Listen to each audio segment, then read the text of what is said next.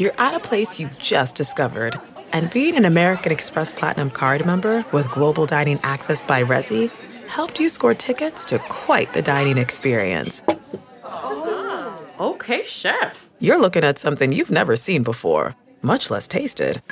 After your first bite, you say nothing because you're speechless. That's the powerful backing of American Express. See how to elevate your dining experiences at americanexpress.com/withAmex. Terms apply. Angie has made it easier than ever to connect with skilled professionals to get all your home projects done well. Just bring them your project online or with the Angie app and answer a few questions. With Angie, you can book instantly at an upfront price or request and compare quotes from multiple pros so you can find the best price for your project. So the next time you have a home project, just Angie that and start getting the most out of your home. Download the free Angie mobile app today or visit Angie.com. That's ANGI.com. Hey everyone, and welcome to the Nerdist Podcast.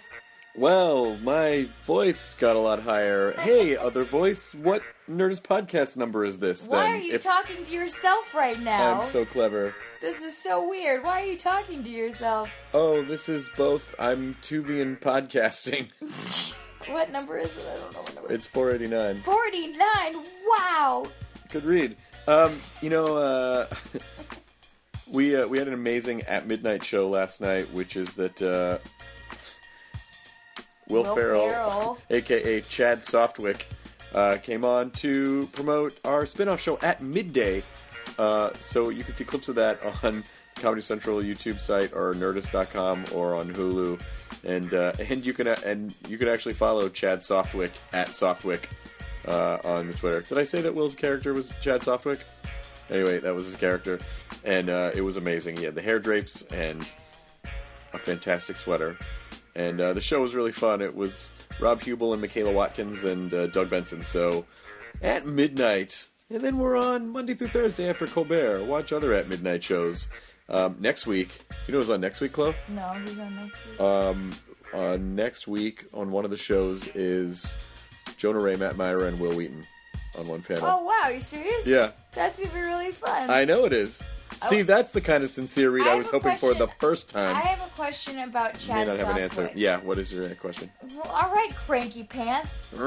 Pants are not cranky. So, is Chad Softwick what you would have become had you not stopped drinking? I was Peter Hardwick, a.k.a. Chad Softwick. Parallel universe, you. I really was. And in Terminator 3, I was very Softwick. I would like to thank Squarespace for sponsoring this episode of the Nerdist Podcast. This is an all-in-one platform that's going to make it fast and easy to create your own professional website, portfolio, online store.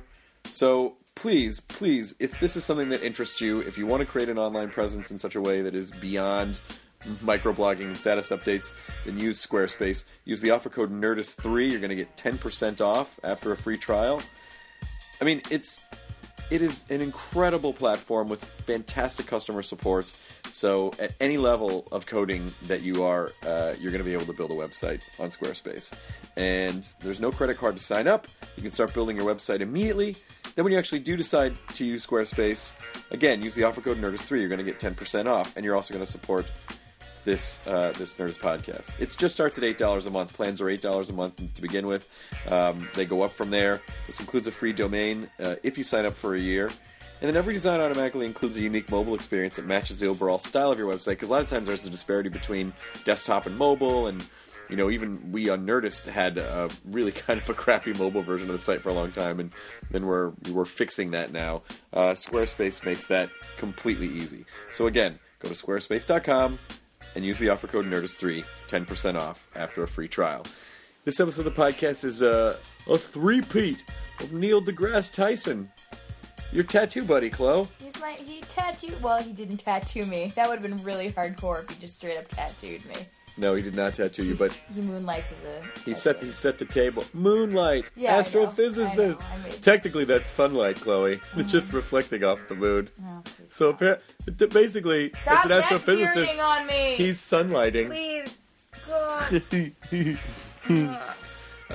Neil is back on because the television event, Cosmos, is coming to Fox March 9th, Sunday night, and then Monday it airs again on the National Geographic Channel, Monday night. So you can follow Neil Tyson on Twitter, and you should listen to Neil deGrasse Tyson because he's one of the smartest people. And he's going to save us all when an asteroid's going to hit the Earth. What's he going to do? Fly up? Neil would actually fly up. Neil is like science's version of Chuck Norris. Can you imagine if that was a movie? Neil flew up on a pterosaur and punched the asteroid and saved the Earth. I would watch that movie so many times. I would too. All right, let's go make that movie. Okay. Right now, it's the Nerds Podcast number 49 with Neil deGrasse Tyson. I love him so much. Now entering Nerdist.com.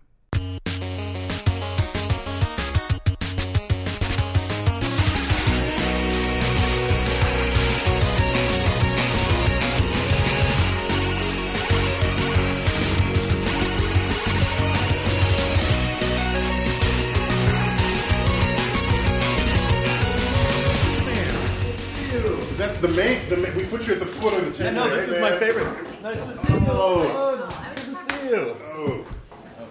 So we pretty much You covered look like it. in the 1960s, they would shave the hippie head and put you in the Marines. And this is, I got drafted. yeah, Nice little jar. You got a jarhead going. He did like cry when they were doing it to him, just like one of those movies. It took so many months to grow this. Man. Hey man. Yeah, no, I don't know what happened. I just decided to go for a more military cut lately. that is. That's Did you really? Like that was the thing you decided? I didn't say I want a military cut. I just said high and tight. I'll tell you. You know what? I'll tell you exactly where it came from. I saw a picture of David Beckham. Yeah. And his hair, it was just like super shaved on the sides, and I'm like, I like that. but you need his body, I think, if you're going to pull that one off. Oh man, yeah, but out the gate, slam. Sean, You got Tyson. well, the guy who cuts my hair can't make that happen. He can't actually chisel my body as well. So the best I can do is All kinds of surgeries now, Chris. ear to the top of the head, Beckham. Yeah.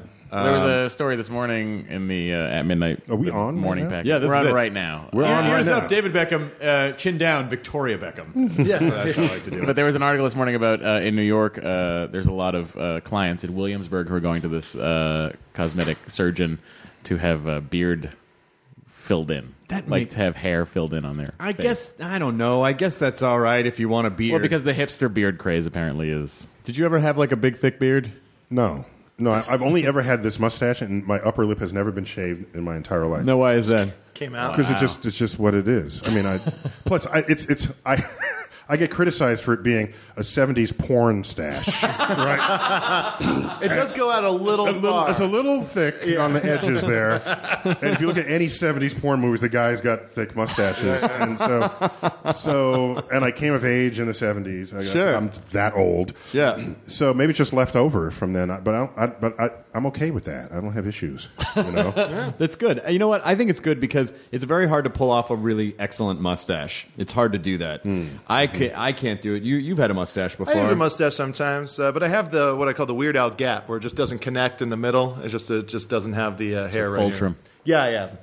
You've got a good beard, Matt Myra. Thank you. Yeah. I Yeah, my sculpted beard's it. not good. Otherwise, it would just. We can see that it's It sculpted. would go to here. Yeah. And then I You would would come up and meet your eyebrows. Yes, absolutely. Yeah, you would be a monkey. I would be a at that circus point. boy in Yeah, Mexico. A circus monkey, yes. See the wolf boy. It's Matt Mira. Now, is it really that much of a jump between cosmology and cosmetology? Yes. Okay, good. I was just making sure. That's what I thought we all thought. Just to clarify. Yeah. Thank you for coming. This is a three-peat. This is the third. Is it my third time? This is the third instance of NDT on It's the Nerdist podcast. Third sighting. Yeah. Third hearing. It was we came to New York the first time. You did, and we did a onesie backs and forthsies. We did a little Best day Star of Talk. my life. Yes. That day we did Yes. 2 podcasts. Yeah, cranked so we it out. did. Yeah, and I had you on. We just flipped the microphones around, and you Yep. became my guest on Star Talk Radio. Yeah, it was a fun way. It was fun to do it. It was a fun way to do it. Check the archives. The episode's about time. And then after we were shooting the video version of Star Talk, Wait, didn't I also describe a hypercube on that episode? you I think Yeah, I did. I believe describe a you did. hypercube on that I episode? believe you did describe a hypercube. Yes. You don't get that doesn't happen every day. Has anything been? Have you had any new revelation since the first time that you were on this podcast? What has happened in your world scientifically since your first appearance? Well, that's those are two separate things. What has kept me awake at night and what has happened scientifically, they can be the same thing. But let me share first with you what keeps me awake at night. Okay. Wondering whether human species is just too stupid to figure out the universe. At this point. I just wonder. I'd lose sleep over that. Because we define ourselves as intelligent because we made up the test to say that. And we sit alone at the top of the intelligence chart because we invented the exam. All right? And all the other species of life on Earth are not. So who is to say that the first species, us, to be intelligent, us, has just enough intelligence to actually decode everything that's decodable in the cosmos? Probably not. Exactly. And think of the next closest thing to us, the bonobo chimp, 98.5% identical DNA, yet you cannot teach them trigonometry. They have no concept of it. I think they just don't want to learn. Because they're like, when am I going to use this? When am I going to use this? It's not that you can't, chimps. It's that you don't want to learn. Exactly. So here we are. Bonobo, you didn't. What, guys? What? What's the problem? Chris. Keith. Oh, Keith. Shiny. So that's only 1.5% difference in our DNA. And so imagine 1.5% beyond us rather than below us. Sure. In intelligence. Beyond us. Their toddlers would talk about things that would completely confound us. Potentially telepathically. Possibly. That's how we always think about how intelligent species would communicate. But that could be just so trivial for them, they don't even bother. No, I don't want to... Maybe this goes into... Just broke my brain. Maybe this goes into Kurzweil territory, but I always had this idea when I was growing up that the next major stage of evolution was essentially going to be manufactured by us and not something that was naturally selected, that we would actually create the intelligence in our own... Yes. Oh, yeah. Why not?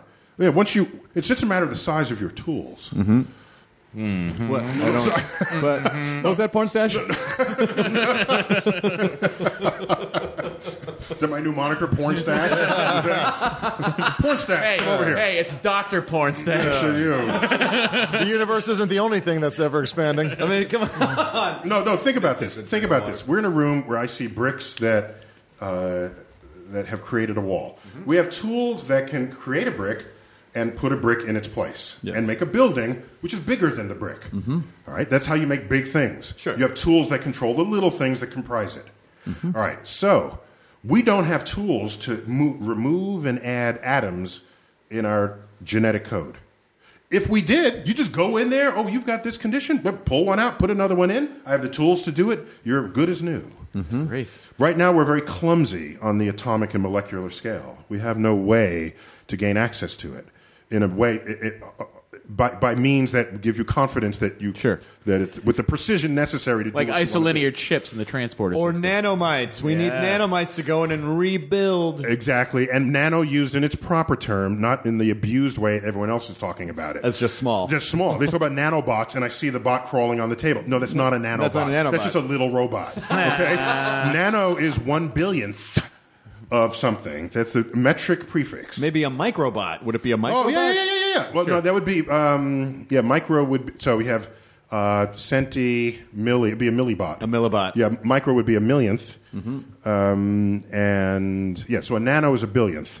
And so a billionth of a meter is around the size of atoms and molecules, so that's good. So that's what we really need to focus our energies actual on. nanobots. Yeah. And then you can manipulate your DNA in ways that you can turn us into whatever the hell you want. That's not going to happen anytime soon. Or better yet, here's a milder request of ourselves. Okay. Let's give us the survival capabilities that have already expressed themselves in nature. Newts can regenerate broken, lost limbs. Yes. We can't do that. No. We have military guys coming back with titanium legs because our species does not have the biological capacity to regenerate limbs, yet reptiles do. Well, that was the whole B-plot of the Amazing Spider-Man reboot. Was it? Yes. Yes, he was trying to... help out amputees. Yeah, he was trying to help out amputees. And Wasn't that also the B-plot of Iron Man 3? Well, listen... I just said a very Matt Myra thing. Well, listen. But it wasn't. What do you think of this? Wait. So the point is, think about it. If reptiles made a list of who should be on the top of it, it would be, we can regenerate limbs and humans can't. Yeah. So they're way down on their scale. Sure. Yeah, I mean, just any animal could put what it does that no one else can do and put that at the top of the scale and put humans way below them. I do like that you said reptile and scale in the same sentence in two different usages. That was not on purpose. Yeah, okay. But I'll take the credit for it. What do you think of this idea of this theory that perhaps the universe is a simulation that's running? Oh yeah, I would call it hypothesis. Yeah, theory. Theory has to be tested. Theory is tested, and it's an organizing principle of our understanding of nature. The theory of gravity, theory of relativity, quantum theory, evolutionary theory. Those are established truths of the world. So hypothesis. Yeah, I think it's kind of cool that we might be some PhD thesis simulation of a universe in somebody's lab. I don't have a problem with that. I just give me something to test that fact. And one of the ideas is, in any simulation that you create, there are always boundaries to certain variables, right? So you don't put unlimited range of things because your simulation doesn't need it. It would interfere. So you look around the universe and see if there are things that have no need to be limited, but you find out that they are. Mm-hmm. One of the things are cosmic rays. They have energies that go very high, but they seem to be butting up against a limit. As though some master programmer had said, we'll never need limits beyond this. Let's just put it there. And we're finding this out, Matrix style. Oh, God. Yeah. So I would take the blue pill, I think. And just get, it doesn't change anything. No, which is the way? Right. No, sorry. I got my pills mixed up. No, the blue pill's the one where dangerous. The blue pills were the one where you wake up and you're fine, you forget everything. No, I would take the red pill. I'd red pill this. Really? Oh, yeah. I don't want to wake up in goo. Because no. Is that any different from... Take a drink. Come on. I didn't even need to finish. Where's the drum? I mean, listen. Because the idea that... I don't have a problem with it. Just give me something that... I don't have a problem with any of these ideas, however philosophically unsettling they may be to people. Sure. I don't have a problem with it. Give me a way to test it. That's all. So this... why do you think it is that we lack the capacity to even grasp what the universe is? When you start trying to think like, well, if the universe is expanding, it's expanding into what? And what is beyond the limits of the universe? Yeah, because our brain evolved on the Serengeti, or wherever it was in Africa, where your biggest problem was food, sex, and shelter, not contemplating infinities. So if we needed to contemplate infinities to survive, calculus would be everybody's easiest topic. Because calculus is all about limits and infinities and getting finite answers from infinite regressions. So yeah, our brain is not wired that way. So it is stressful for many people to think of infinities or infinitesimals. Mm-hmm, mm-hmm. Anything that is uncountable doesn't blend well with our brains. That's why mathematics, you represent it on paper, on something that is logically consistent outside of your head. And in that way, I can say, yeah, this works on paper, and it matches the universe, so we'll go with this. Whether or not you like it. I don't know if I do or not. Yeah. It even bends my brain just to think about how a new mathematical principle is developed.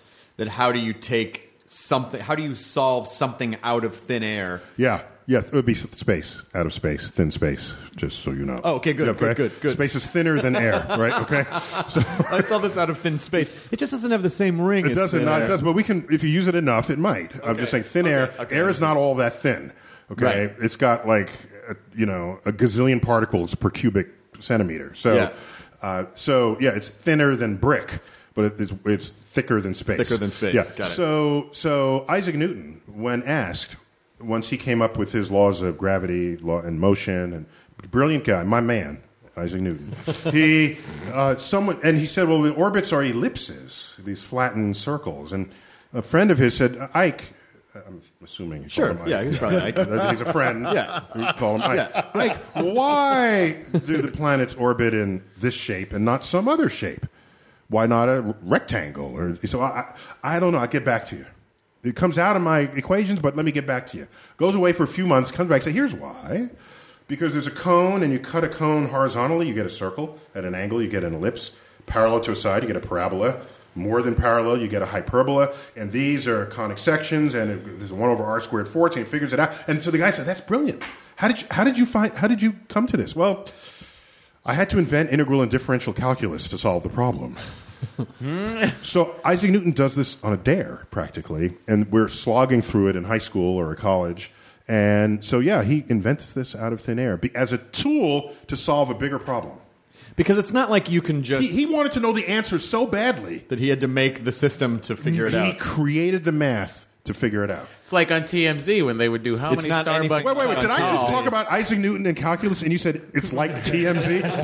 Did you actually start that sentence? Hey, I got a story. Apparently Isaac Newton was asleep under a tree and a not-so-friendly apple came along. Ike's in trouble. What do you got? I have to pause. Wait. I just described Isaac Newton inventing calculus. Yeah. And your next sentence was like on TMZ. When they would tell you how many Starbucks cups tall somebody was. I really They'd take a picture of them holding a Starbucks cup, and they would just do the math. I would love to see TMZ for like mathematicians, where they were just paparazzing these mathematicians. I like to imagine a bunch of guys around a table. Harvey's drinking something, and they have measurements of Starbucks cups. They're cutting some in half, trying to figure out. Anne Hathaway. Well, what they're doing is they're inventing a unit of measure. Yeah, and Starbucks cups. We had to invent the math with Starbucks cups in order to solve the problem. Yeah, but was it what do you call it? Grande a grande or 20 venti? Oh, they would let you know. They would let you know what size it was. Yeah, you have to agree on the weights and measures. Do some countries use venti cups and other countries use grande? I don't know. This is why you have bureaus of weights and measures to coordinate this. Standard we now have the Trente to deal with. Trenta. The National Institutes of Science and of Standards and Technology in the United States is a branch of science research of the federal government to standardize weights and measures. That's what they do. So they make sure a pound's always a pound? And that we still use it? I'm just saying. Kilogram. Kilogram is always a kilogram. Well, I remember they don't worry about pounds. Philosophy was my major, and I remember... That can really mess you up. It really does mess you up, because still to this day. It's when it starts crossing over with math and science, and you're solving, if you have to solve an argument using math, P's and Q's and whatnot, and then, but the idea that the philosophy of science and math, of like, well, why is a yard, and what makes this, is... I always felt like maybe there was a little too much question asking in philosophy, because at a certain point it's just futile. Like, well, I don't know why this is a table. Yeah, exactly. And my concern there is that the philosopher believes they're actually asking deep questions about nature, and to the scientist, it's, what are you doing? Why are you wasting your time? Well, why are you concerning yourself with the meaning of meaning? Well, I think a healthy balance of both is good. A healthy balance of both. Well, is good. I'm still even worried about a healthy balance. Yeah, if you are distracted by your questions so that you cannot move forward, you're not being a productive contributor to our understanding of the natural world. And so the scientist knows when the question, what is the sound of one hand clapping, is a pointless delay in your progress. And it's this. Yep, that's it. Cool. This is the Simpsons episode. Yeah. What, are you dumb? Can't you hear it? It's right here. It's with this. Then they say, well, how do you define clapping? And then all of a sudden it devolves into a discussion of the definitions of words. Right. And I'd rather keep the conversation about ideas. Yeah. And when you do that, and you don't derail yourself on questions that you think are important because philosophy class tells you this, right? But the scientist says, look, I got all this world of unknown out there. I'm moving on. I'm leaving you behind. And you can't even cross the street because you're distracted by what you are sure are deep questions you've asked of yourself. I don't have the time for that. Well, I've also felt that it was a fat load of crap, as one could define what crap is and the essential qualities that make up crap. How you grade a philosophy paper, that always infuriated me. Like, these are thoughts and ideas that I have about questions. Chris, I think we all agree you turned out okay. Okay, I turned out okay. Mm-hmm. But philosophy was a good major for comedy, I think, because it does get you to sort of ask a lot of ridiculous questions about things. No, but you need people to laugh at your ridiculous questions. So I don't that's understand. the other side. What are you trying to say? Can it also lead you into the futility of things, though, where it's like why is this and why do I care? Well, I should not care because it's all pointless. Yeah, that's the thing, is that ultimately if you ask enough questions, it's just this sort of bottomless pit of, I don't know. Like, it just becomes nihilism. So philosophy becomes nihilism? At a certain point, I think. Nihilism is a kind of philosophy. And then when you're in the bottom of the pit, you're slowly digested over 1,000 years. No, I'm sorry. Right? No, I'm pretty sure you're that's thinking of the pit of Sarlacc. But it's a pit. It is a pit. What, is this a bottomless pit? Well, you're slowly digested over 1,000 years. It's not a bottomless pit. It's the pit that Boba Fett flies into in Return of the Jedi. Oh, okay. So I had a conversation with my daughter about bottomless pits. I think you met her, or you gave her your. She's super cool. Your daughter is super smart and super cool. You gave her your TARDIS iPhone cover. I did give her the TARDIS iPhone cover, and then she came to our it. podcast and met Matt Smith. Oh, yes, she did. Yes, I forgot at Comic-Con. That's right. Yeah. Yeah, your daughter's so she's Whovian. ridiculously smart. She's Whovian, and so wow, she's we seen talked me about the drunk. bottomless pit, and I asked her, how does one die in a bottomless pit? And she said, of dehydration. No, by the way, I think it's notable to point out that your daughter is 15. No, she's 17 now. 17 now, okay. Right. No, but at the time, yeah, she was 15. Yeah, she said you died, and I thought, well, why? And it's because that's the first thing you die of if you have no access to nourishment or anything. You die of absence of water. So that would be 7 days through the fall. Or boredom. Nihilism. Oh, so boring. Nihilism. Why didn't I fall with an iPod or something? And you keep falling. Nihilism. So in search and rescue, they, after a certain number of days, it's search and recovery. Yeah. Because they calculate that you will not have survived the absence of water. Because you can go without food for way longer than you can go without water. Sure. Yeah. I don't believe that. None of us want to. Is she going to go into science? No, but she likes science, and she took she's way wicked smart compared to me when I was in high school. But she'll be a freshman at Harvard next year. Oh, Yeah, good so, Lord. Yeah, so she's going to study East Asian cultures. Pony up the cash, and languages. Start it now. Save it up. So no, but she's definitely scientifically literate. That she was not going to leave the house. I will unless that tell was her true. all the good burrito places around there. Yeah, Matt's from Boston, so Boston. he can give you the. I was in my girlfriend Chloe and I were in New York a few months. Tell Chloe I said hi. I will tell Chloe Where's you she said now? hi. I've never seen you without her. Chloe's working. She's working the same as I'm working now. Okay. So she's working on her stuff now. But we went to the planetarium to see the new show. Of my planetarium? Yes. Oh, yeah, so you saw the dark We saw dark. universe. Yes, that's right, about dark matter. Yeah, and dark energy. It's And so dark great energies. that he literally can say my planetarium. Oh, no, sorry. Okay, the planetarium of which I serve as director. Okay, how should I word this? I think we're going to allow No, I think we're going to allow the we're gonna let possessive that pronoun in slide. this We're gonna let case. that slide. We're going to not. The keys in my pocket open its door. Well, we had And it is my voice coming through the universe there. the so- last time. I think I got this one. I go. I'm saying it's cool that you can. Yeah. Although while I was busy making Cosmos, others wrote this show and created the show. So it's my planetarium, but it's a collaboration to make the product. Well, that's in there. it's also just a shorthand. Like I would say, if I were talking about At Midnight I Go, it's my show. I mean, it's not really. A bunch of people work on the show. Yeah, Matt works yeah, on yeah. the show with Mhm. comments. But what on I the was show, saying producers. was it's cool that he can. It's say cool my that he can planet, say and it that has because actual how many meaning people to can it. say that? Just count the number of planetariums. But the last time, That's Chloe very and I, numerical of you. That's Yeah, very thank good. you. Very mathematical. Thank you. I solved it. Count them with venti I didn't want to cups. end it with philosophy. I wanted to have a concrete answer. So the last time we were at the Hayden Planetarium was after we shot Star Talk, Chloe and I, and you and a bunch of very, very smart NASA people, and I think RZA, right? Jizza. All went back to your office Yes. and hung out and laughed. And Chloe, who was a huge fan of yours, you drew a question. She said, please draw a question mark behind my ear. We then proceeded. You had to go home, but the rest of us, NASA scientists, Jizza, Chloe, myself, wandered around the streets of New York at 1 a.m. trying to Yelp a tattoo parlor where Chloe then had the question mark tattooed in the back of her ear.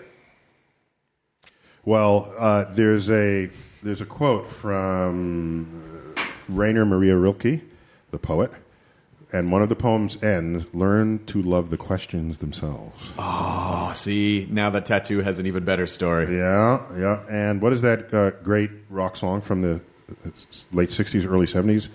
Question. Well, who did it? It's, Moody Blues. Question. It's called Question. Look I was it up. worried It's you were great- talking- It's a great song. For a second, I thought you were talking about the Authority song by John Cougar Mellencamp, but it's not the same. No one's it's not ever the same talking song. about It that was not song. the Not Authority. even John No, Cougar check this one out. But yes, because I feel not just scientifically is it important to ask good questions, but I feel like the key to any good internal dialogue with yourself, because some people say monologue, but I think people actually have dialogues with themselves. They're in institutions. Because you... No, but honestly, think about it. Think about Don't this. encourage this, okay? No, think about this for a second. I don't know who your audience is, but if you encourage them to have conversations with themselves. But when you think about things and you ask your brain questions, you're basically throwing a question out and then an answer fires back. So you are in a somewhat of a dialogue. You're with your reflecting. brain. Okay. But the question is not some other entity. It's still me. Still you. Okay, fine. But you're basically shouting into the void of your own mind, and then an answer is being fired back. Speak of the voids only of your own mind. Okay, I'm sorry. Well, my planet... Oh, I don't have a planetarium. But the idea being I that... found the song. You found question? Yeah. But the idea being that you...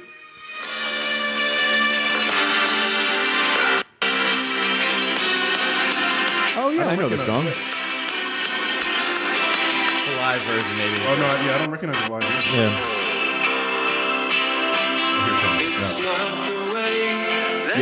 Yeah.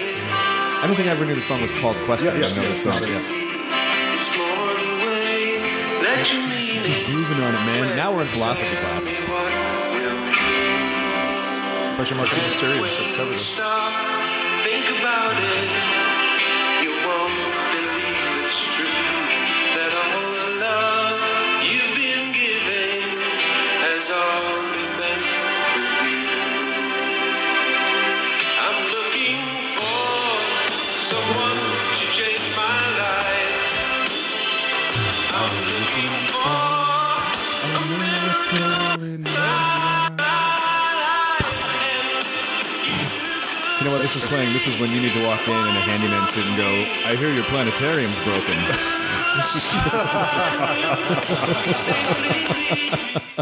That's one of my favorite songs of the era. This question. And so 1970. In fact, I tweeted, Macy's, during Christmas season, had in big, bold letters across their huge store in Herald Square, Manhattan, New York City, believe. And I said, wouldn't it be cool if one year, instead, they had question?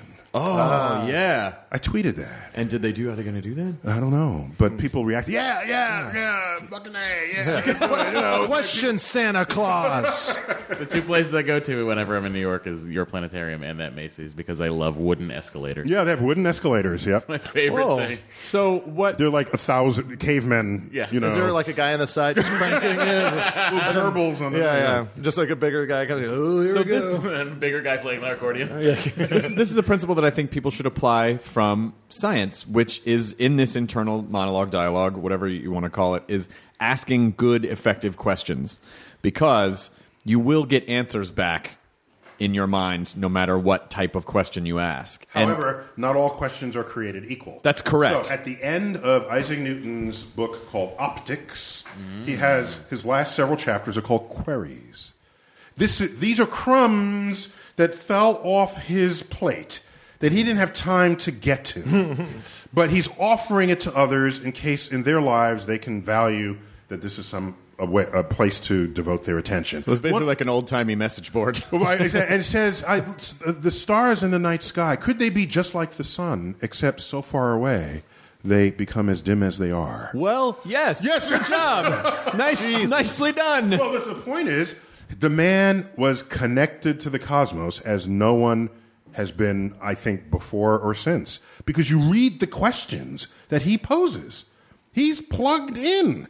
There are people who ask questions. I have another book of someone who had what's called a new theory of the universe, and he's wondering if the spiral nebulae are other galaxies like our own. Turned out to be true. But then he's saying, but if they are, then they each must have their own god. And then he drew pictures of God's eye, like the eye on the top of the pyramid on the dollar bill, like God, different gods, and he totally went off the deep end there. So just because you can ask some good questions doesn't mean all your questions are good. Some Illuminati shit. Well, the other thing... So he broke his brain? It just broke his brain. He just started thinking so hard it just broke his brain. But the idea that the Newtonian question is different than going, hey, what's that crap up there? He's basically answering the question in the question. In the question, exactly. He said, gee, what are the stars? No. He's saying, I wonder if they are thus. Do you think that's where God just poked pinholes up there in the fabric of the universe? And so poetic. Like, it sounded like you were just reciting a poem from somebody. Did they figure out why? Not even, that's, and that's just kind of how they wrote back then. Did they figure out why he was so plugged in and smart? The same way that they said, oh, well, Einstein's brain was slightly larger in some areas. So there's certain truths about him that were not true for most other people, even to this day. all evidence suggests that he was a virgin when he died. Oh. So is there still chance for... I'm probably not going to figure out the universe, but it's worth it. Totally worth it. Yeah, go to any really smart kid and go, you got two choices to make. And then cut to the kid later is going, dab, dab, dab. It's a huge grin. But I think maybe there is something to be said that, the sort of, the bigger answer is that he probably just focused all of his energy all the time on these questions. And in fact, Albert Einstein made just such a comment. I won't get it exactly, but he said, people think I'm smart, which of course he is, but what they don't realize is how much time I've spent thinking about problems that other people just walk on by. Sure. And another thing about Isaac Newton, he had an intensity of focus on what, kind of like an autistic intensity where this is it, and you forego personal hygiene, and social contact and all the rest. So, yeah, I mean, the man was brilliant.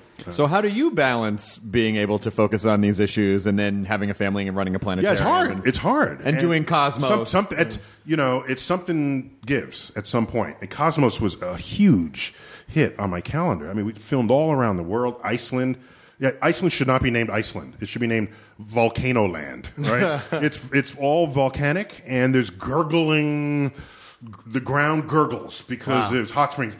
All their energy, or most of their energy, is from geothermal sources because it's a volcano. Well, I think Reykjavik is actually onomatopoetic because that's the sound the land makes when it. What's wrong with you? Don't judge me, Jonah. I'm not. I'm enjoying it. Okay, good. I celebrate that. It doesn't sound like celebration. No, this is how I party. No, that's. It sounds like mild shame. Hey, we're having a party. So just all around the world, in all these places where great science had happened in the past, and there's some green screening on location, and so you put it all together. We've got 13 episodes of Cosmos, but it was a huge hit on my calendar. Your kids get older and you miss it, So it's not something I would, Did you miss any birthdays? No. We came in back for those. That's good. Yeah. How ironic that while discussing essentially the history of time, that you had to make sure to track time in your actual life. Exactly. The billions of years at some point have to become my calendar. Did you practice billions and billions of years to hit the Sagan billion? Do you have your own billions? No. We go. Oh, what was that? 68 Dodge Charger.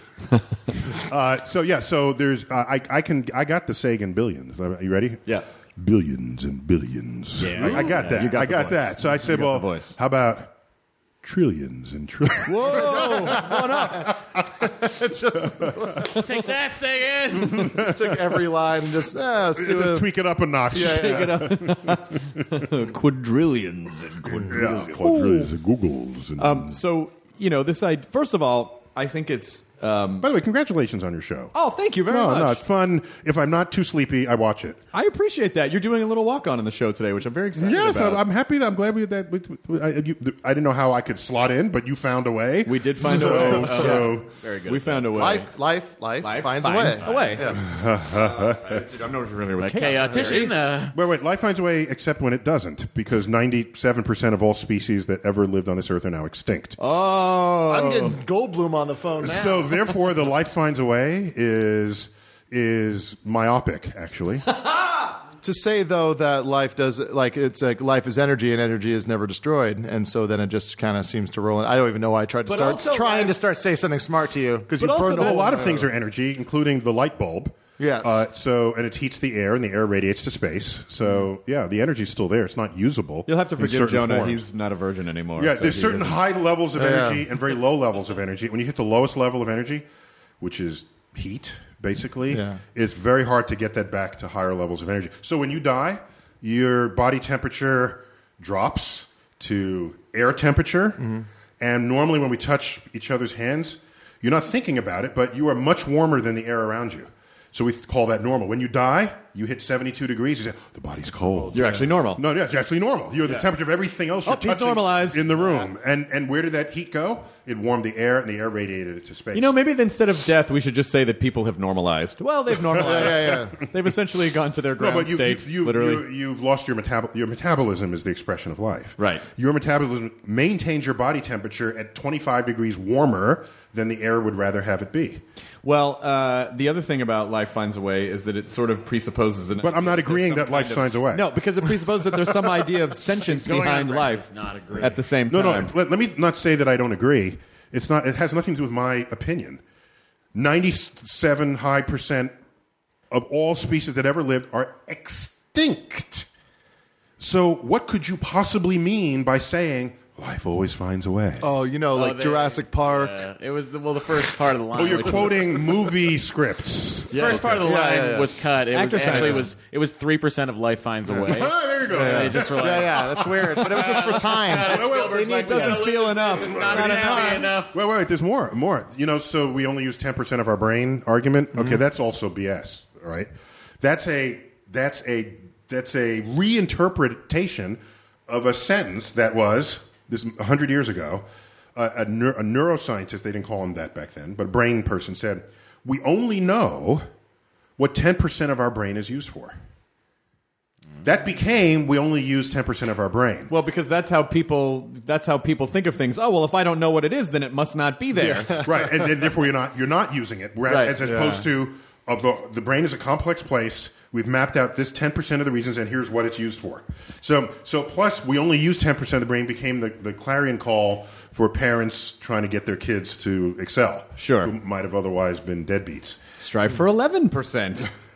Maybe. Yes, that's another case where a number just takes on a life of its own. Yeah. But it has no foundation in reality or truth. Huh. But it's do you think though, buzzwords or kind of phrases like that might hit the right person to make them actually investigate that stuff, or do you think? I don't know. I'll give you some more. People say it's darkest before dawn. I never even heard of that until people started telling to me. I said, "What? What? No, it's not darkest." Mama Cass said the darkest hour is just before dawn. Yeah, it's just false. Okay, It was never true. If you want to pick the darkest moment, get the exact middle between sunrise and sunset. It'll be around midnight. Okay. Ooh, our nice! It's the darkest hour. Our show's the darkest hour. Yes, if you had to pick a darkest hour, it would be the midnight. Oh, hour. our show. We are the darkest hour. Yeah, and you can go ahead and use that. See the stuff we don't even put in. It's real dark. It's real dark. So that's like the worst analogy ever. That's like the most to say the darkest before the dawn. But the reason why people say it is to lift you up out of your depressions. Yeah. Yes, when exactly. you're at your lowest, then dawn will come. Yeah. So there are these phrases that were basically bastardized to support our psychological states. Well, Mama Cass also probably did an Iceland-sized mountain of drugs right before she said that at the same time. I think we all did. Ham sandwich. Right? And a sandwich. Come on. What? I'm just speaking the... But there's other things. Because I learned science before I learned many of these sayings. People say, oh, you eat like a bird. I say, oh, you mean you eat a lot? No, I eat a little. Well, birds eat a lot. Anytime you see a bird, it's eating or looking for food, okay? You ever put food in front of a bird and said, no, I'm full. No, I can't. No. This just means don't have a scientist over to your house because they're going to poke holes in everything you believe. I'm just saying. You know who's not fun at parties? Neil deGrasse Tyson. I get it, Neil. We don't really eat like birds. Jeez, what is it with this? I just want to use a little hyperbole around here. No, what I'm saying is I knew about the bird metabolism. Birds are warm-blooded. And so like us, they have to basically eat continuously. You have to realize what we must look like to crocodiles. You could toss a chicken a month to a crocodile, and it's fine, because it doesn't have to maintain a body temperature above the air temperature, as we do. That's hugely energetically consumptive to do this. So you wake up, I got to eat. Oh, mid-morning, I got to have a snack. Lunch, I got to eat again. Every 3 hours, you're shoving just to food. Maintain your 25 degrees. Basically to maintain that body temperature above. A crocodile is the temperature of its surroundings. So it only needs food just to move its limbs, to beat its heart. And so a chicken a month is fine. So all this video of crocodiles being ravenously hungry, they waited a month. Because that's not interesting footage. Only the point where it eats. Do you then show that and you think that's all they want to do is eat? Like when James Bond had to get away from all those crocodiles and live and let die. He ran across them. Is that not the one where he ran across them? Yeah, It had been a month. Maybe it had been a month or so. Yeah, and the last thing it wants to do is eat you after it just ate. All right, whereas we're eating constantly. So birds are warm-blooded and they're relatively small, so they have to eat essentially all the time. Are you? First of all, it is amazing that Cosmos is coming to network television. Oh yeah. Let me give you a list of 11 things, and taking any one of them alone is amazing, and they're all happening together. You ready? So, Cosmos, a 13-part series, will have a sequel. It will appear on network television.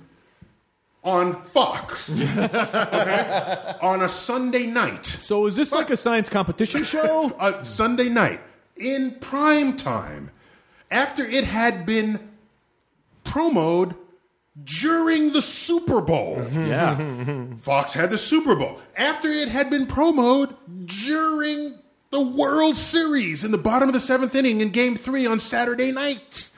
And it is airing on 171 stations around the world in 45 languages. Any one of those sentences... And it's produced by Stewie. It's a mind blow, okay? And so the fact that it's all happening together is a stunning statement that there is a recognition by forces that be that science deserves to be mainstreamed. Was Seth MacFarlane? Seth MacFarlane brought us to Fox. Yeah. Yes. So Seth MacFarlane of Stewie's voice. So it's the He's power. Brian Griffin. He's Brian. The power who breathed life into Stewie. But it is. So people think of it. Well, is Stewie going to pop up? Seth is involved. So what jokes are you going to tell during? No, this is Cosmos. It's in the spirit of the original series. He's a talented guy, and he likes science. If you watched Family Guy, every other episode, there's some reference to science, poking fun at people who don't know science. Stewie has a time machine, for goodness sake. Do you know Seth came to New York to visit? He said, I'm coming to town. Can you do lunch? I said, sure, I'll do lunch. Fine, I moved some stuff around. We did lunch, and we're having lunch, and he's asking me 30 questions about cosmology. The entire lunch was about cosmology. 6 months later, Stewie goes back to the beginning of the universe, observes the Big Bang with his time machine, comes back, concludes that him rebooting his time machine started the Big Bang itself, and at the end, I get a full card credit, science advisor, Neil deGrasse Tyson. So the man likes science. That's a good thing. This reminds me of the time Joan Jett and the Blackhearts went to Europa. Yeah, boy. So there's a whole side of Seth that is revealing itself in his participation in the series. Well, I think it's great that, because obviously someone like Seth can go to Fox and go, you should put this on mainstream, and they'd go, oh, okay. Yeah. So at the beginning, we ran Dads for 22 episodes. At the beginning, maybe no one told me this, and I don't know, and maybe I'm just reading, but I think at the beginning they may have felt some obligation to him because he's a big product of theirs. Okay, let's make Seth happy. We'll do maybe a pilot or a couple of episodes here. Then they started warming up to it. They said, hey, let's do a whole 13. Yeah. Hey, let's put this budget in it. Hey, let's put... By the way, the international distribution is... Fox owns 3/4 of National Geographic Channel. And National Geographic has all these inlets to Asia and Latin America and Europe. Yeah, that's right, because Cosmos is going to first run on Fox, and then the next night it's going to be on National Geographic. National Geographic domestically and National Geographic internationally in the 72 hours that follow it. That's rad. So... And in Latin America, they said that they found some they're going to dub for me. And I said, wait, but billones y billones, trillones y trillones. And I said, what? I can't. And Cosmos, I couldn't. Neil deGrasse Tyson, Carl Sagan. Can you tell me not to lower the bar on the Haunted Mansion carriage? Please do not lower the bar on the. On Haunted Mansions. I will lower it for you. Like it's that voice. Yes, it's not. They also do Spanish. Oh yeah. And that's we always just at the end. We always used to go. Y finalmente boo. So there's actually a combination of dubbing for people. Apparently in Latin America, I didn't know this, many people watch TV the way the rest of us would listen to a radio. Yeah. Just kind of on in the background and you're doing dishes. And so subtitles don't work for that. So TV is less of a cinematic 5.1 experience than it is just information that's coming to you over the screen. So it is. Hence the dubbing. I cannot stress enough how important it is for people to watch Cosmos to make sure that we get more science programming in the mainstream. More. I think if it succeeds, I think the other networks are going to say, "Hey, why didn't we? We should do this too." We should do that. And I think we got enough people in the wings here because I'm going to Bahamas after this, and you're not going to see me for 5 years. I think we got enough people to rise up and be tapped for this. I'm excited because I've run out of Nova Science Nows to watch. Oh well, thank you for that. Well, I think it's also important in watching the Bill Nye Ken Ham debate where Bill just kept saying, ham on rye, ham on nine. Yeah. Oh, you saw that episode? It's just as Bill kept saying, if we don't pursue science education, we are going to not be a world power anymore. It is We're not going to be a world anything. Yeah. So it is very, very, very important. Oh, by the way, no one has said this, but I have to say it. Please. The Ham kept using as a rebuttal this guy who invented the MRI machine and who is a young Earth creationist. So therefore, you don't have to. You can be a young Earth creationist and still create important, marketable product. Okay. What no one said. Sorry, I screamed. No, that's okay. Please. No, you're excited. Did the levels? Sorry. Good. Let me fix the thing on the microphone here. Okay. We're good. Sorry. Take two. What no one said was the person who discovered the principle on which the MRI is based. His name was Edward Purcell. He was my physics professor in college. He was interested in the behavior of nuclei in atoms scattered in the interstellar medium, and one of those nuclei in the hydrogen atom has a flip of the quantum spin orientation of the electron, and it spins once every 10 million years. The spin flip happens once every 10 million years, and you can measure that in space. If that happens once every 10 million years, how do you have a 6,000-year-old Earth? He could not have had a mindset to think about nuclei the way he did to make the discovery that nuclei respond to magnetic fields and create a resonance with them to create nuclear magnetic resonance, which is the foundation of magnetic resonance imaging.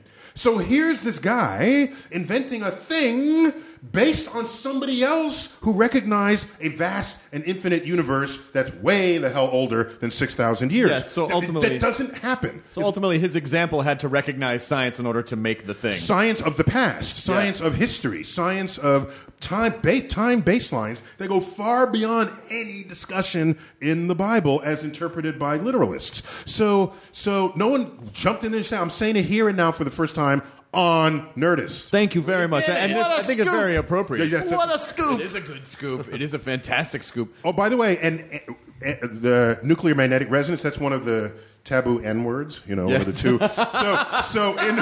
So wait. So different from the other one. Yeah. So in hospitals, you're not walking into a nuclear magnetic resonance imager. They took away the N word, because people are afraid of the word nuclear. Yeah. So just this is MRI, magnetic, not nuclear magnetic resonance. Yes, because imaging. people think that nuclear means bomb goes off, not just of or pertaining to the nucleus. The nucleus of the atom, right? So that got purged. That way, you will go into the machine to do this. Well, there was someone did tell me once that this idea that you cannot reason someone out of position they did not reason themselves into. Yeah, I think that was actually Tim Ferriss who told us that on our podcast. Yeah, so that's a well-known approach or attitude to have, and you got to be more strategic. But I think it's funner to say than it really is true in reality. I think for half the people that's true. The other half, you can show them some really mind-blowing things and shock them out of whatever was their philosophy of thought into a new understanding of the world. So I think you can use reason to get someone out of a thought that they didn't use reason to get into. But it's a good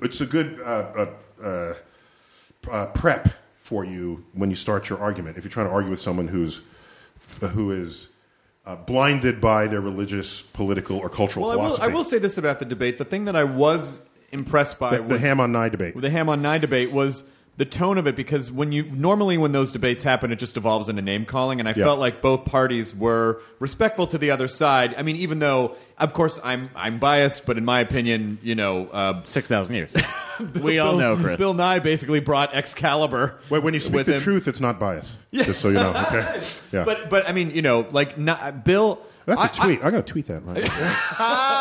Bill, I would let Bill debate anything. I would. Oh, I'm excited. I'll favorite it right now. God, I'm going to get on that bandwagon and retweet it right when you. I would let Bill Nye debate anything for me. Mm-hmm. That guy is phenomenal. Yeah, we all. I mean, I didn't. I'm too old, but others, they learned science from the guy. I mean, yeah, it's when I think it's Bill Bill got successful because we have lazy science teachers. So rather than them teaching, or they're not as competent, right? So they say, I got this 20-minute clip of Bill, I'll put it in the science classroom. And so everybody sees Bill in the science classroom.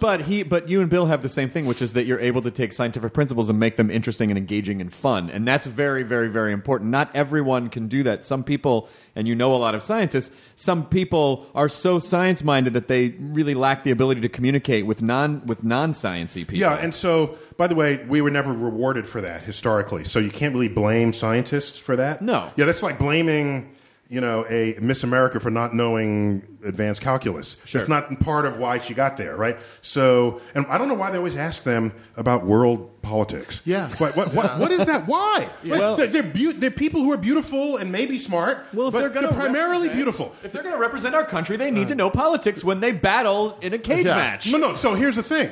Do we ask diplomats beauty secrets? We should not do that. Yeah, those questions that's gotcha journalism. They would just be that's like, right there. That's what I'm saying. If you want gotcha journalism, go ask diplomats about beauty secrets. They'll be clueless. How do you groom your eyebrows? You can groom your eyebrows? That's I'm going to racist take a if we picture of him knew. tweeting and then tweet the picture of him tweeting the tweet. Okay. Oh, this is getting super meta. Compose it. Yeah. Oh my god, this is going to be like the last scene of Reservoir Dogs. Who's got the 5th iPhone? Someone shot Chris Penn. You Actually, I'm going to get a not biased. I'm going to get hard walk in the shot. Hard luck. Thanks. Anytime Jonah, you need to scoot in a little if you want to get in. you can't get mad at my shot then. are speaking the truth. So This is really... you are not biased. Is that the whole tweet there? That's a short tweet. You are not biased no. if you were Let it be representing the short. truth. Anytime you you are... ever speak the truth. How about anytime you ever speak? I'm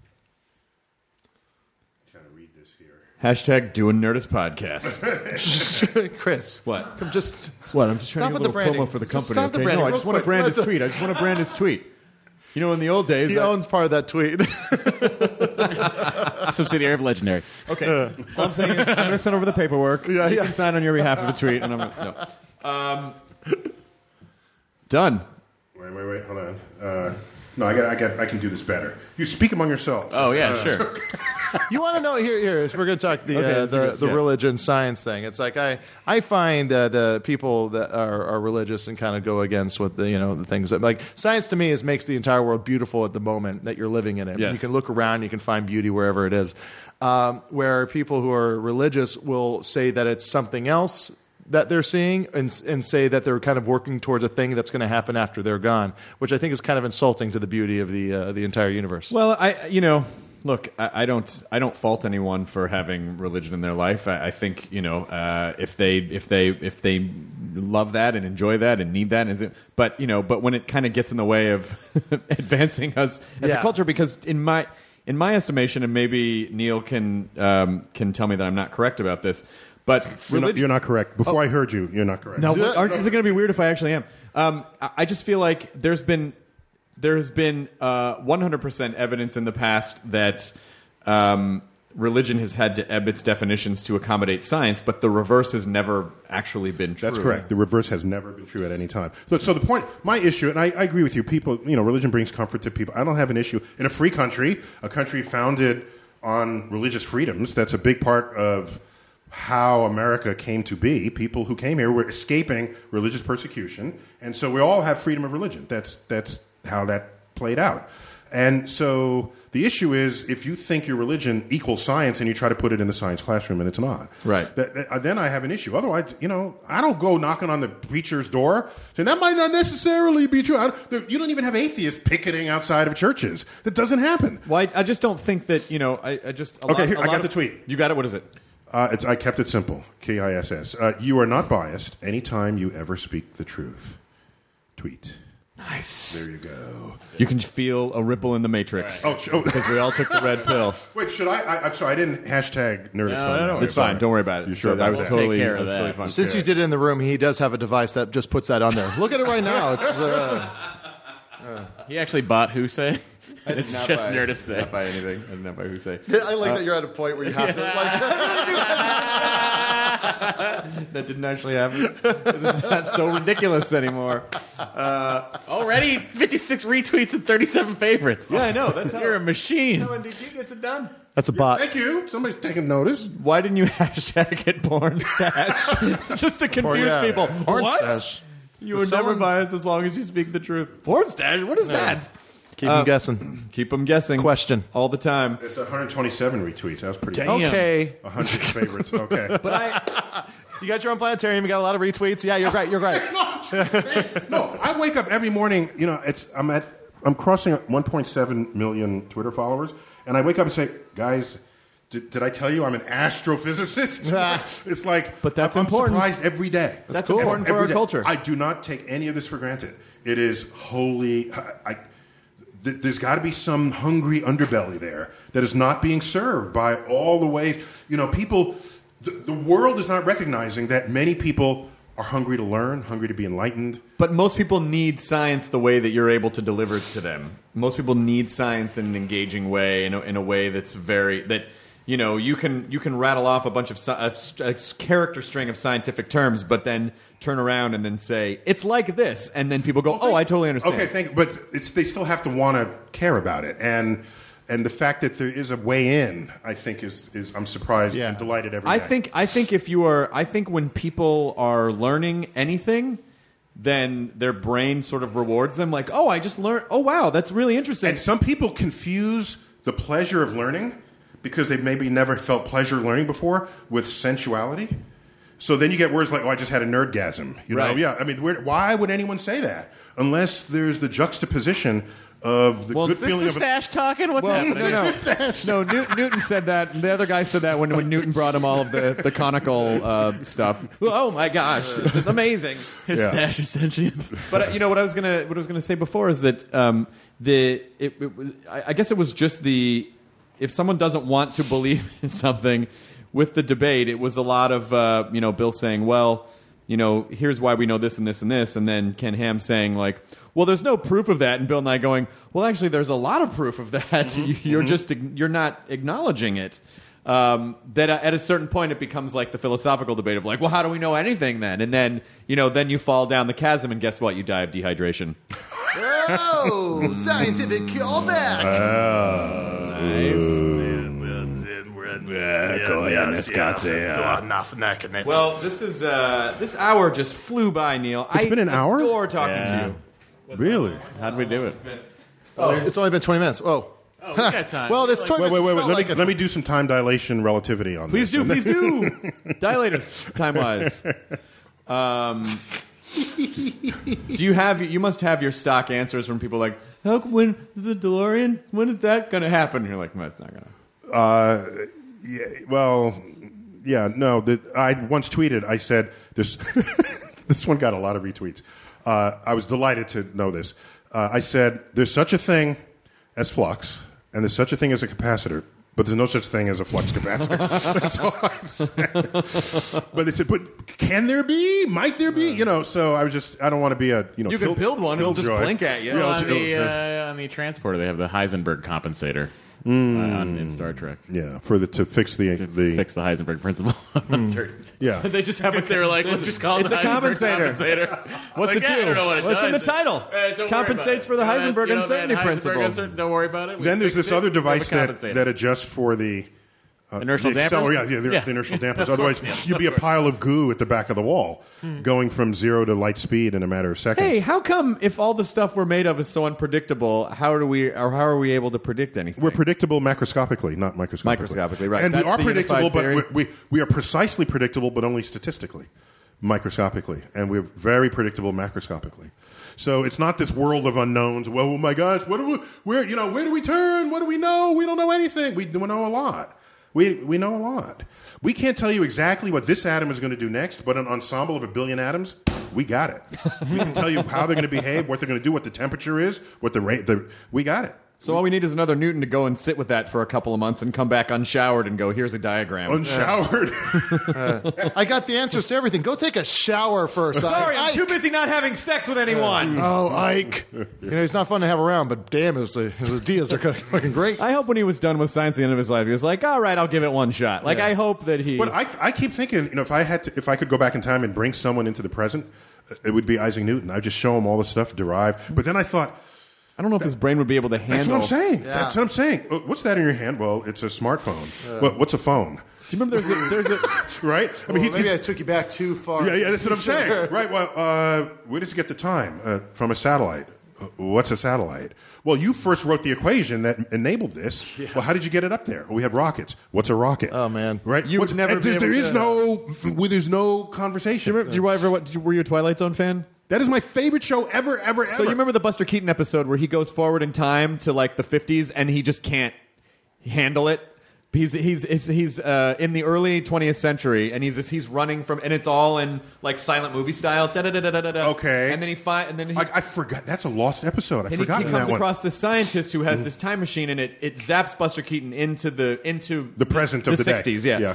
And the present of the day, and then there's sound, and the brilliance of it is that it very much in a sensory way shows what it probably was like to go from the period that he came from and then drop him into the inner city traffic and lights and electricity and all sorts of crazy shit. So that's what I wonder. If drop us 50 or 100 years from now, would our heads explode? Yeah. Well, I think we are so accustomed to innovation at this point because of, the last 50 years of what we've done that I think we would expect. No.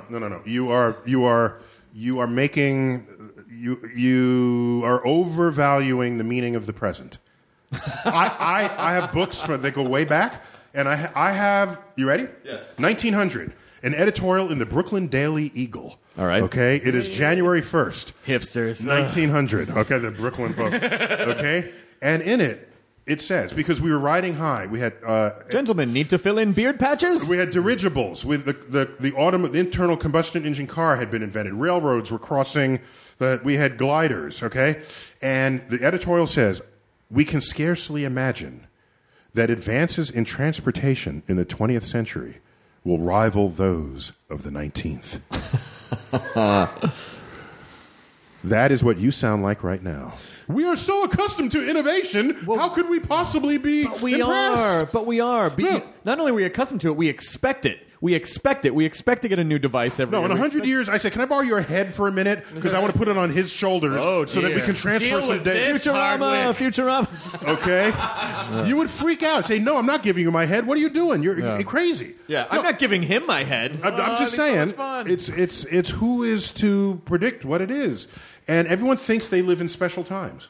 That's the perennial... But we do, right, Neil? Frailty of our capacity to imagine all the I'm future. saying is we'll never get any smarter because I can't imagine it happening. Yeah, exactly. So. Well, it's like, you get, there's people that go, it's like, the way things are going in the world right now, it's about to end. We're at end times right now. But everyone's always said that. And they're saying the kids of today, they'll never create the world that we made for them. And they've been saying that since, that's the famous quote. There's children no longer mind parents, bribery and corruption abound. It is clear the end of the world is near. That was written on an Assyrian tablet 3000 BC. Oh my gosh. So you're not new in anything you're saying. All you need to do is just go to Magic Kingdom, ride the Carousel of Progress. It takes you through the 20th century. All the advances in dishwashers. There was a really good Whitest Kids You Know sketch where it's like these two I thought that was not the Magic Kingdom. That's in Epcot Center. No, it's in Magic Kingdom. The Carousel of Progress is in Magic Kingdom next to... it's in Tomorrowland.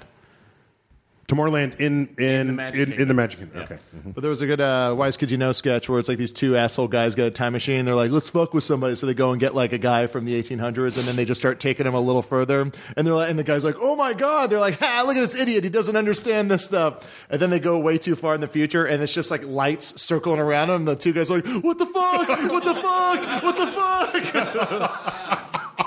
Yeah, everything is just energy. Yeah, exactly. Moving through.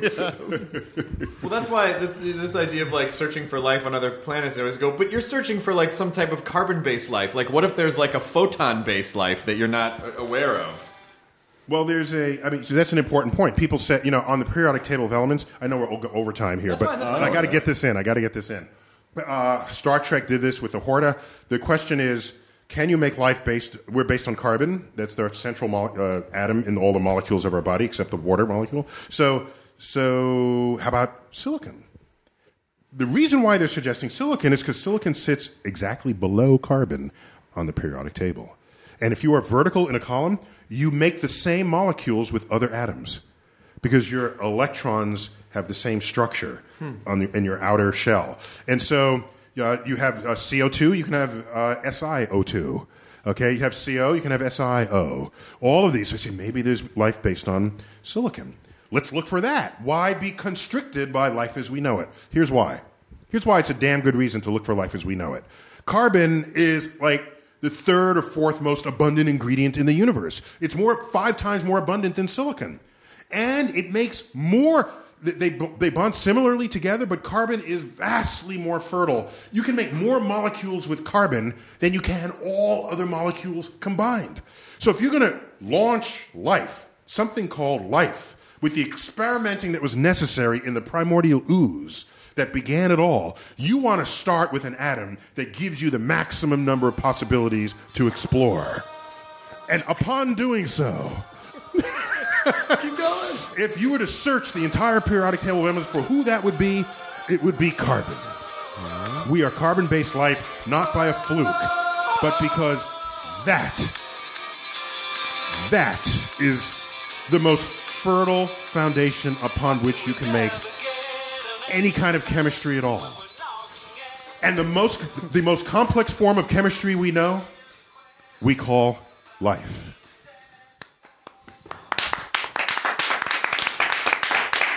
All right, that's all going to be on the test, you guys. Enjoy your weekend. Bring a number 2 pencil on Monday. We're doing Scantron. And don't forget to watch Cosmos on Sundays on Fox. Cosmos on Sundays on Fox. Dr. Neil deGrasse Tyson, carbon sympathizer. Neil deGrasse Tyson, lover of knowledge, delightful human being. One of my favorite people. Neil, I always love hanging out with you, and thank you so much for everything. Thank you for science, thank you for Cosmos, and thank you for coming here again. It's a pleasure. First time in your studios. So yeah. Would you please tell everyone to enjoy their trillions and trillions of burritos? Trillions and trillions. Of burritos. Thanks, everyone. We leave you now with Moody Blues. Shut up, Square. The Moody Blues knew how to write a long song. Just listen to Nights in White Satin. There's a whole monologue, and there's a whole poem. Yeah. What they pass as a poem. Yeah. Breathe deep the gathering gloom. Watch light fade from every room. Is this room actually stretching, or is it your imagination? There's those karaoke songs where it's just like you can't do it. It's up to 1,200 retweets. Oh, jeez! Nice. How's the planetarium doing? I got 38 on my picture of you. You've been giving has all been meant for you. Now leaving Nerdist.com. Enjoy your burrito. This episode of the Nerdist Podcast is brought to you by Squarespace, the all-in-one platform that makes it fast and easy to create your own professional website, portfolio, or online store. For a free trial and 10% off, go to squarespace.com. Use the offer code NERDIST3. That's Nerdist and the number 3. Hey grown-ups, the Cat in the Hat Cast is a new podcast from Wondery, perfect for the whole family. Join the Cat in the Hat and your favorite Dr. Seuss characters as they get whisked away on a new adventure every week. Fish dreams of creating his very own polite and quiet podcast. That is, until he gets a surprise visit to his Fishbowl podcast studio from the Cat in the Hat himself, and it becomes very clear that the cat has other plans for the podcast. And those plans are the opposite of quiet. Sing along to new favorite songs, try your luck at Titanic tongue twisters, have some fun with wondrous wordplay, and most importantly, bring your family along for all of the adventures in the Cat in the Hat Cast. Follow the Cat in the Hat Cast on the Wondery app or wherever you get your podcasts. You can listen to the Cat in the Hat Cast early and ad-free on Wondery Plus. Join Wondery Plus in the Wondery app or on Wondery Kids Plus on Apple Podcasts today.